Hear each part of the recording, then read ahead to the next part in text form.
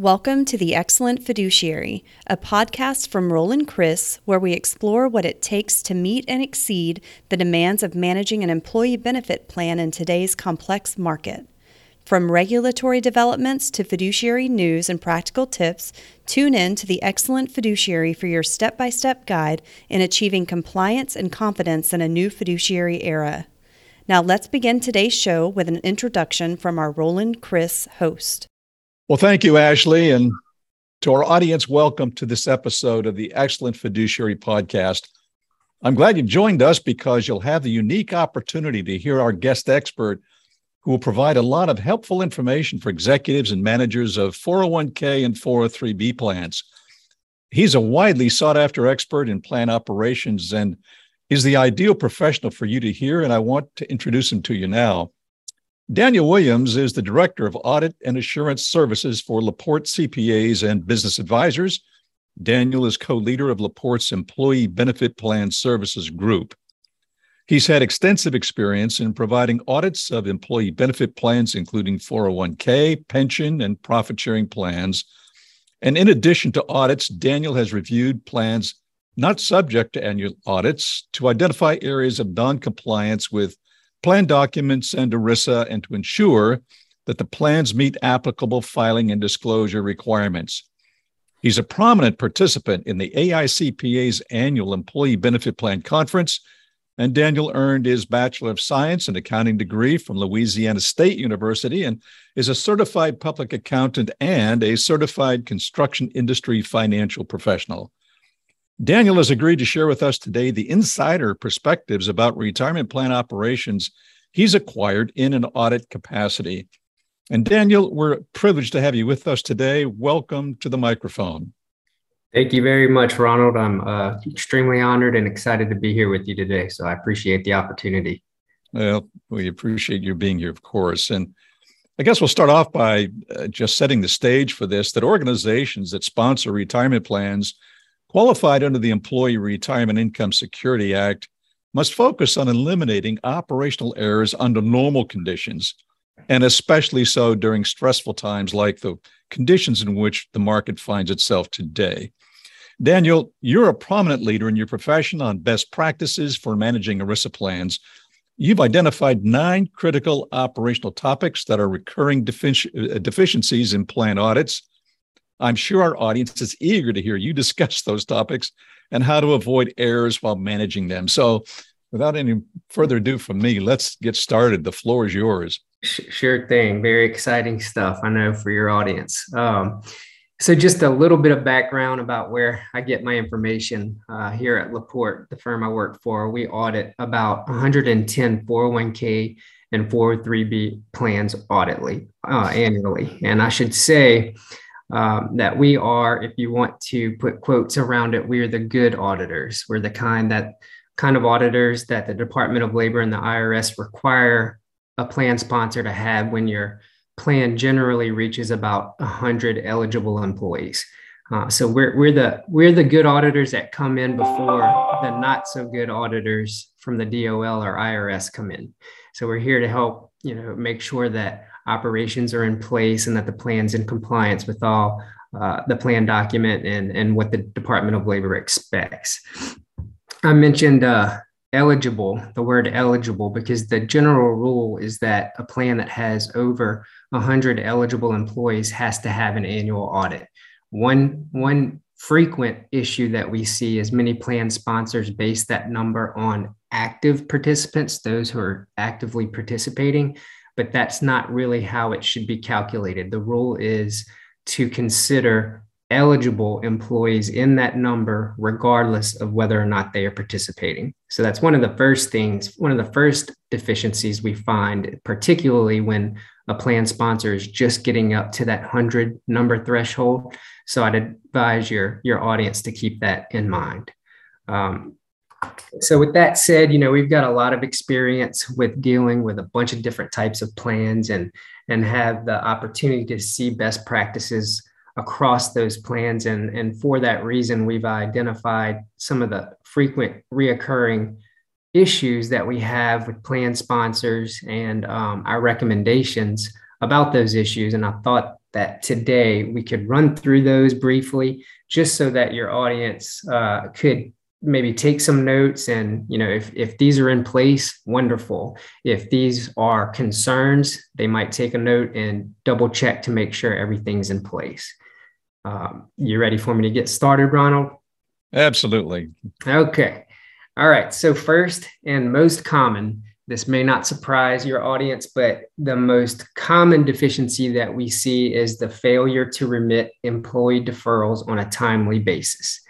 And very briefly, the Department of Labor and IRS has established a rule that says that from the date of your paycheck, the date you issue a paycheck, the plan sponsor is responsible to, as soon as feasible, remit their employees' deferrals to the record keeper. And the idea behind this is that they don't want the plan sponsor holding on to that money. They can view it as the plan sponsor taking a loan from the employee, and they want to make sure that in the participant's interest that money gets deferred and deposited into their 401k account as soon as possible.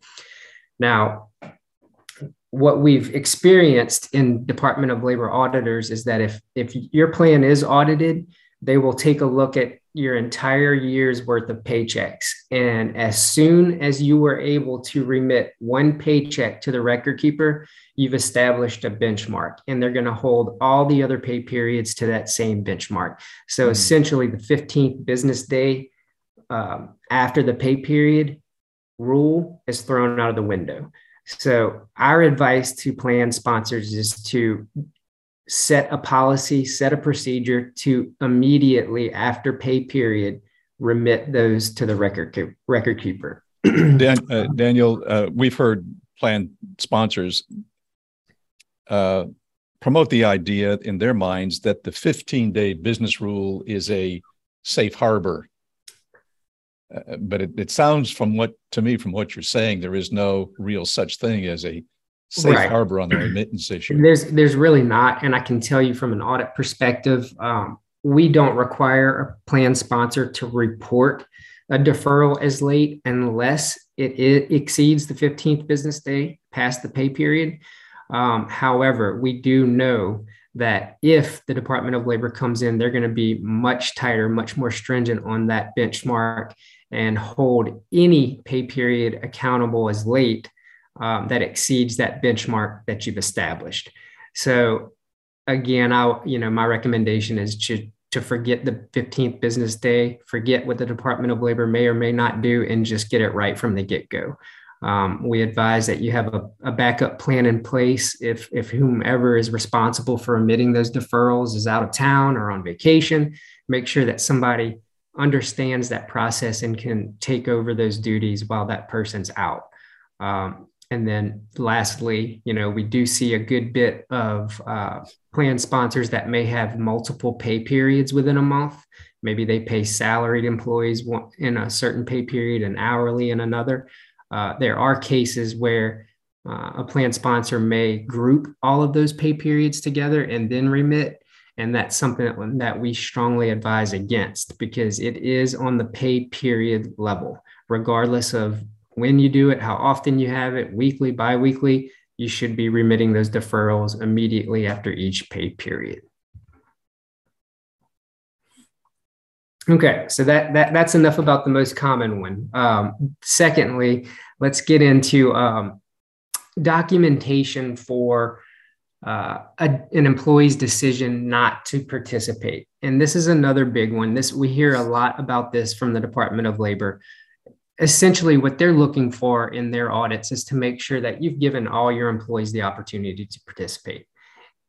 We always advise that if an employee decides not to participate for whatever reason, that you maintain some sort of manual record that the employee chose not to participate. And I say this because you don't want to ever be in an instance where you have no proof to say that you offered that employee the opportunity.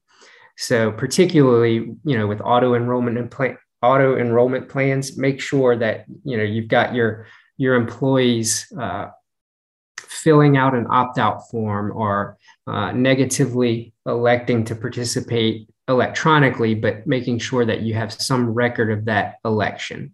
And that's all in to protect the plan sponsor in the case that, a disgruntled employee goes to the Department of Labor and says, they never gave me the opportunity.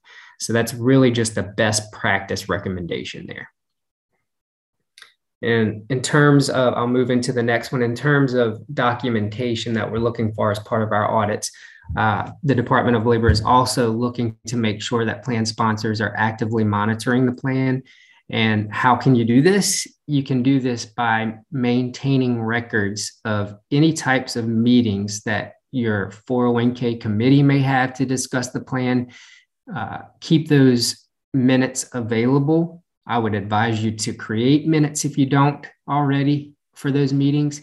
And more importantly, I'd say when you meet with your advisor or your third-party administrator or a record keeper, which I'm hoping you guys do annually, that you retain evidence of those meetings and some sort of plan review document as support to show that you're satisfying your fiduciary responsibilities if the Department of Labor ever questions it.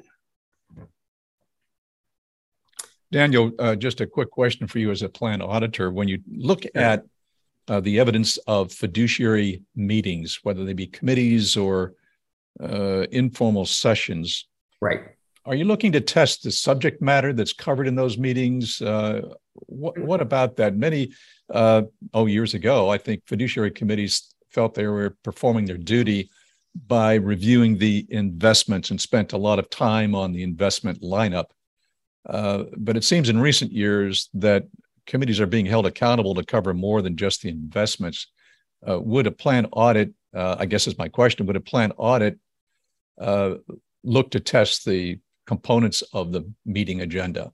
So our audit would not test the components. We'd be looking for any significant activity such as decisions on amendments of the plan or decisions to implement auto enrollment, change the profit sharing calculation, and anything like that is what would be focused on from the audit. But to your point, Ronald, the Department of Labor has a very, very broad list, I'm sure, of what they'd be looking for as content in those meetings. And I think it extends well beyond just looking at the investment mix and the investment performance. I think that it extends to analyzing the fees of your service provider. You pay in your CPA for the audit, something that's in line with what's expected. Are you paying your record keeper, your third-party administrator fees that are reasonable? Are we looking at different provisions for our plan, whether it's auto enrollment or some sort of other provision that would benefit our employees? The whole idea of this is for the Department of Labor to feel very good and walk away smiling that you are taking care of your employees. Okay. Another deficiency that we see quite frequently is the calculation of an employee deferral. And what I mean by that is a lot of times that calculation may be based on a compensation that is not the correct compensation base. So, and I'll give you just a quick example. Many times companies issue bonuses to their employees. Well, the plan document, your plan document may specifically exclude bonuses from that calculation or specifically include them. Overtime, any extra pay may or may not be included in that compensation base. And so we encourage plan sponsors just to be aware of what your plan defines as the correct compensation base in which those deferrals are calculated. And I can tell you, a lot of times our plan sponsors that have been around for a long time just say, this is how it's always been done.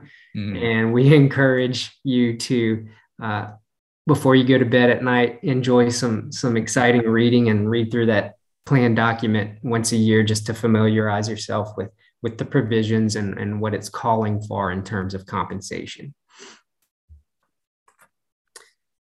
Next, fidelity bond coverage. Fidelity bond is an insurance coverage that is required by the Department of Labor for a plan sponsor to have, and it protects against employee theft, fiduciary, lack of fiduciary diligence, and that fidelity bond has to be equal to 10% of the beginning of the year amount of net assets. Now, that can be difficult to track on an annual basis. That calculation would be required to track. So we always encourage, and we've actually seen a very, very large increase in the amount of plan sponsors who have taken this advice, but there is typically an auto escalation clause that can be added to your fidelity bond to where that the amount of coverage automatically increases to be equal to 10% of your beginning of year value. So that if you have a fidelity bond in place, if you don't have one, you certainly need to get one. But if you have one in place, you might consider looking into an auto escalation clause just to make sure that that coverage never dips below the required minimum. Okay, moving on, census information. So for those of you who manage plans, you're probably familiar with the annual census, and that should be a list of all employees who received wages for the year under review. And that census information is typically sent to your third-party administrator so that they can perform the annual plan compliance testing, ADP, ACP, non-discrimination, top-heavy, those types of tests that are required. As an auditor, when we come in, we have to test that census. And what I mean by that is we would select a sample of employees and test the information that could change the results of the compliance testing. That could be date of birth of an employee, date of hire of an employee, employee status, anything that could affect that employee's eligibility to participate. And when we perform those tests, we have to obtain support for that date of birth or date of hire.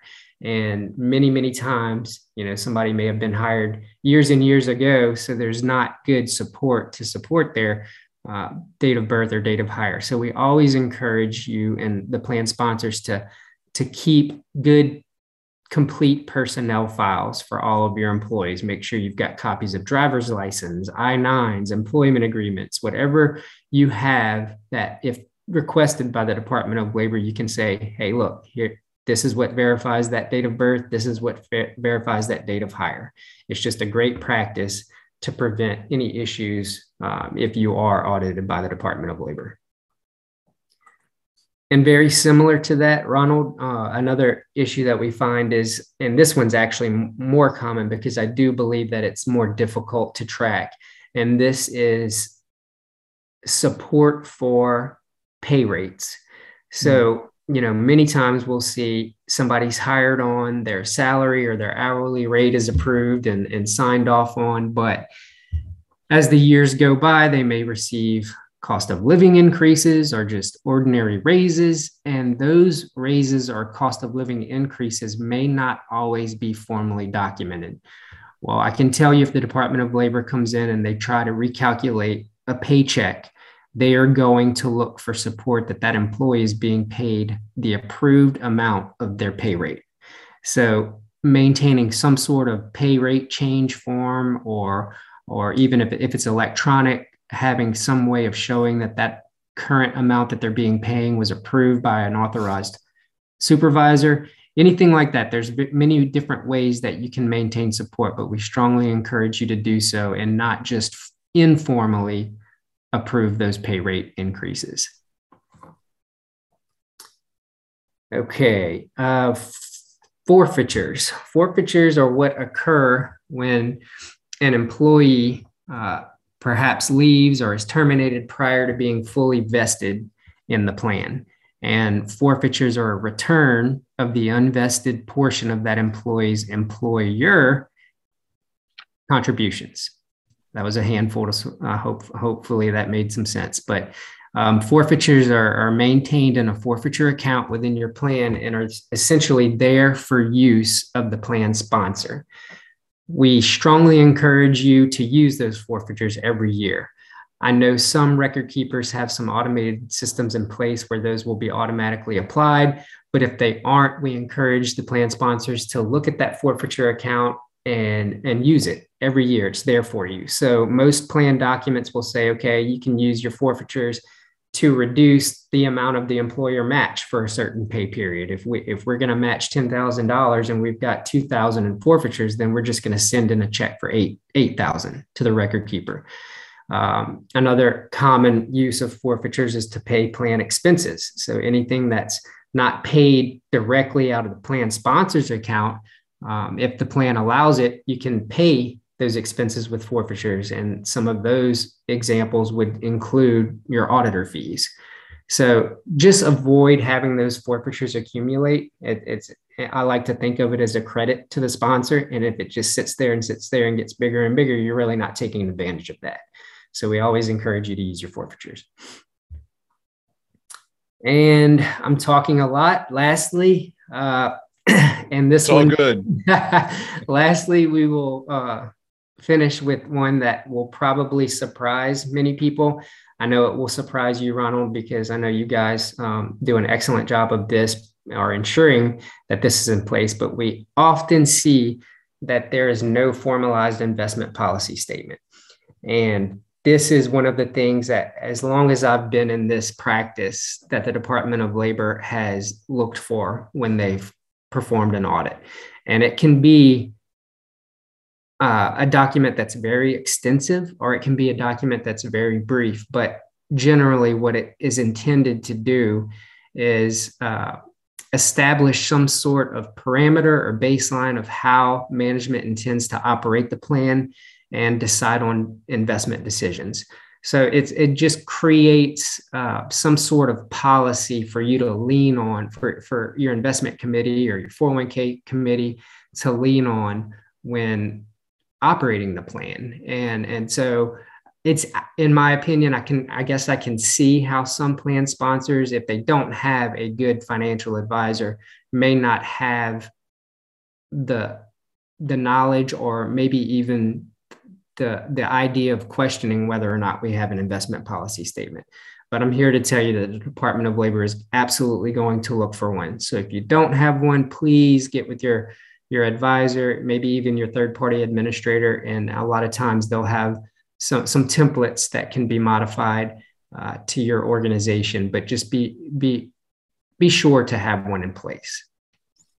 Well, Daniel, as you had promised, you've covered 9 really critical areas, and I would imagine that there are some, maybe many plan sponsors who hear you talk about these deficiencies from time to time who will realize that they've got some work to do. So for a plan sponsor who has the need to remediate some of these areas you've touched on, what's their approach? How do they do it? Well, I think it's completely irrational to think that everybody is going to have all of these in place at all time. I mean, it's a lot. And this is we just touched on a few of them, Ronald. So even the best plans with the best practices, occasionally there's going to be a case where all these checks and balances aren't in place. My teams never enter into an audit anticipating that everything will be perfect. My suggestion would be just to take notes, just to ask questions, reach out to your service partners, your CPAs, your third-party administrator, your record keeper, your financial advisors, just to keep up to date on what's required with these plans and the operation of these plans, and do your best. I think the Department of Labor, if you're audited, they'll be able to see that you're doing your best. And that kind of goes back to maintaining records of meetings and showing that you're speaking to your service providers. I think as long as you're putting your best foot forward and that it's evidenced in some sort of minutes or plan review documents, I think that you'll be okay. And the Department of Labor, from what we've seen, is fair in allowing you time to correct any errors that have been identified. So this stuff sounds very scary, and it can be, but just be proactive, ask for education, and be willing to make changes when those are recommended. Well, great counsel, good advice. Sure. And I hope the Pens are hitting the notepads as you're speaking. Well, during our discussions in preparation for today's podcast, you mentioned 3 items that I think our audience would be interested in hearing your comments. They included a Department of Labor initiative that's supported by a new compliance questionnaire. You also talked about the impact on plan sponsors when they don't implement suggested changes to operational deficiencies. And then the third item was the new 401k plan auditing standard. In the time remaining on our podcast, would you take a few minutes and cover those 3 items for us? Absolutely. So to start with your first one, there is a new program that has been implemented, and it's by the IRS. The IRS has piloted this new program, and it's called a pre-examination compliance program. And just a little bit of background, the IRS or Department of Labor can select any plan sponsor, any plan, 401k plan for audit for any reason. And many times there's been no rationale for how those plans are selected. Even the cleanest plans have been selected from what we've seen. So I believe that this program has been implemented as a way to, how do I say this properly, but maybe alleviate the work necessary of a Department of Labor or IRS agent and push that responsibility onto the plan sponsors and cover a much broader base of plan sponsors. So what they're doing is sending a letter or a notice to plan sponsors, and we have no idea, we're not privy to how those plan sponsors are selected. But if you receive a letter, the IRS is going to ask you to complete a form that shows that your plan is in compliance with the plan document and the expectations of the IRS. So our advice is, if you receive that letter, absolutely do not ignore that letter. I believe that the letter will give you 90 days to complete a compliance questionnaire and return it. As soon as you get it, start that process. It gives you the opportunity to self-review and self-correct any issues that you find. And if you send that letter back and you've shown that you've performed a self-review and corrected any issues, I believe that will take you off the radar for a future audit. However, if you don't return that letter, I am of the belief that that's immediate red flag to the IRS and a high probability that your plan would be selected for further review by the IRS. So the takeaway there is, if you're unfortunate enough to be one of the plan sponsors who receives one of these letters, please acknowledge it, follow it, and get them off or take yourself off their radar. All right. That's something I think anyone listening to us today is going to take very seriously. Yeah. And I'll tell you, I believe it was implemented June of this year. So 2 months ago. So I expect to hear plan sponsors across the country receiving these notices. Secondly, we talked about the impact of whether or not a plan sponsor implements any suggestions of best practice. And this is really geared towards those who are having an annual audit. At the end of an audit, you're probably familiar with a management letter or an internal control letter or best practice letter from your CPA firm. Please take that seriously and implement what you can. The result of not implementing those changes can be an increase in what's called audit risk. And so the CPA firm in the next year audit has the responsibility to assess audit risk. And if previous communications to the plan sponsor were not implemented, then that audit risk obviously goes up, and that can result in more or higher sample sizes, more testing for the CPA, and quite frankly, more fees to the plan sponsor.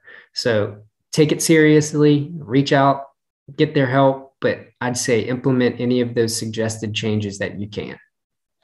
And then lastly, Ronald, you mentioned the new 401k auditing standard. There is a new standard out for plans ended December 31st, 2021. So the plan audits that are currently going on are subject to this new auditing standard. There's a lot of talk about this new auditing standard. some CPA firms may use this as an opportunity to build those fees up, but I am of the belief that it is not as big of an issue to implement as some have made it out to be. There is going to be a new clarified audit opinion. So your audit report will look substantially different. It's going to be longer. It's going to include a lot more paragraphs, but it's intended to clarify the reading and make it easier to understand. The limited scope terminology, if you recall, when you get a certification from your trustee or custodian, that limited scope verbiage is now going away. So all of these audits under this new standard will be your typical unqualified opinions in the good case, right? As long as there's no issues.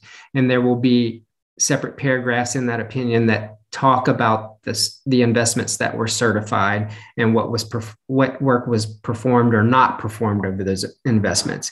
So the biggest thing to a plan sponsor with this new accounting change is that they have responsibility to analyze the trustee or the custodian to make sure that they're a qualified trustee or custodian to issue a certification letter. Fidelity or Principal or Voya, who's widely recognized as a qualified provider of that certification, then you really don't have much work to do here with this new standard. The work comes in when you're using a less known custodian or trustee who's certifying those investments. Then you might have a little bit of work to do just to ensure that they are a qualified institution.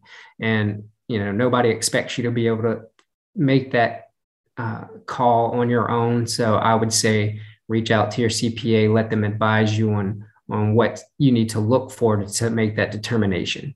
So biggest thing about this new standard is don't be frightened by it. It's not a terribly immense amount of new work that's going to fall on the plan sponsors.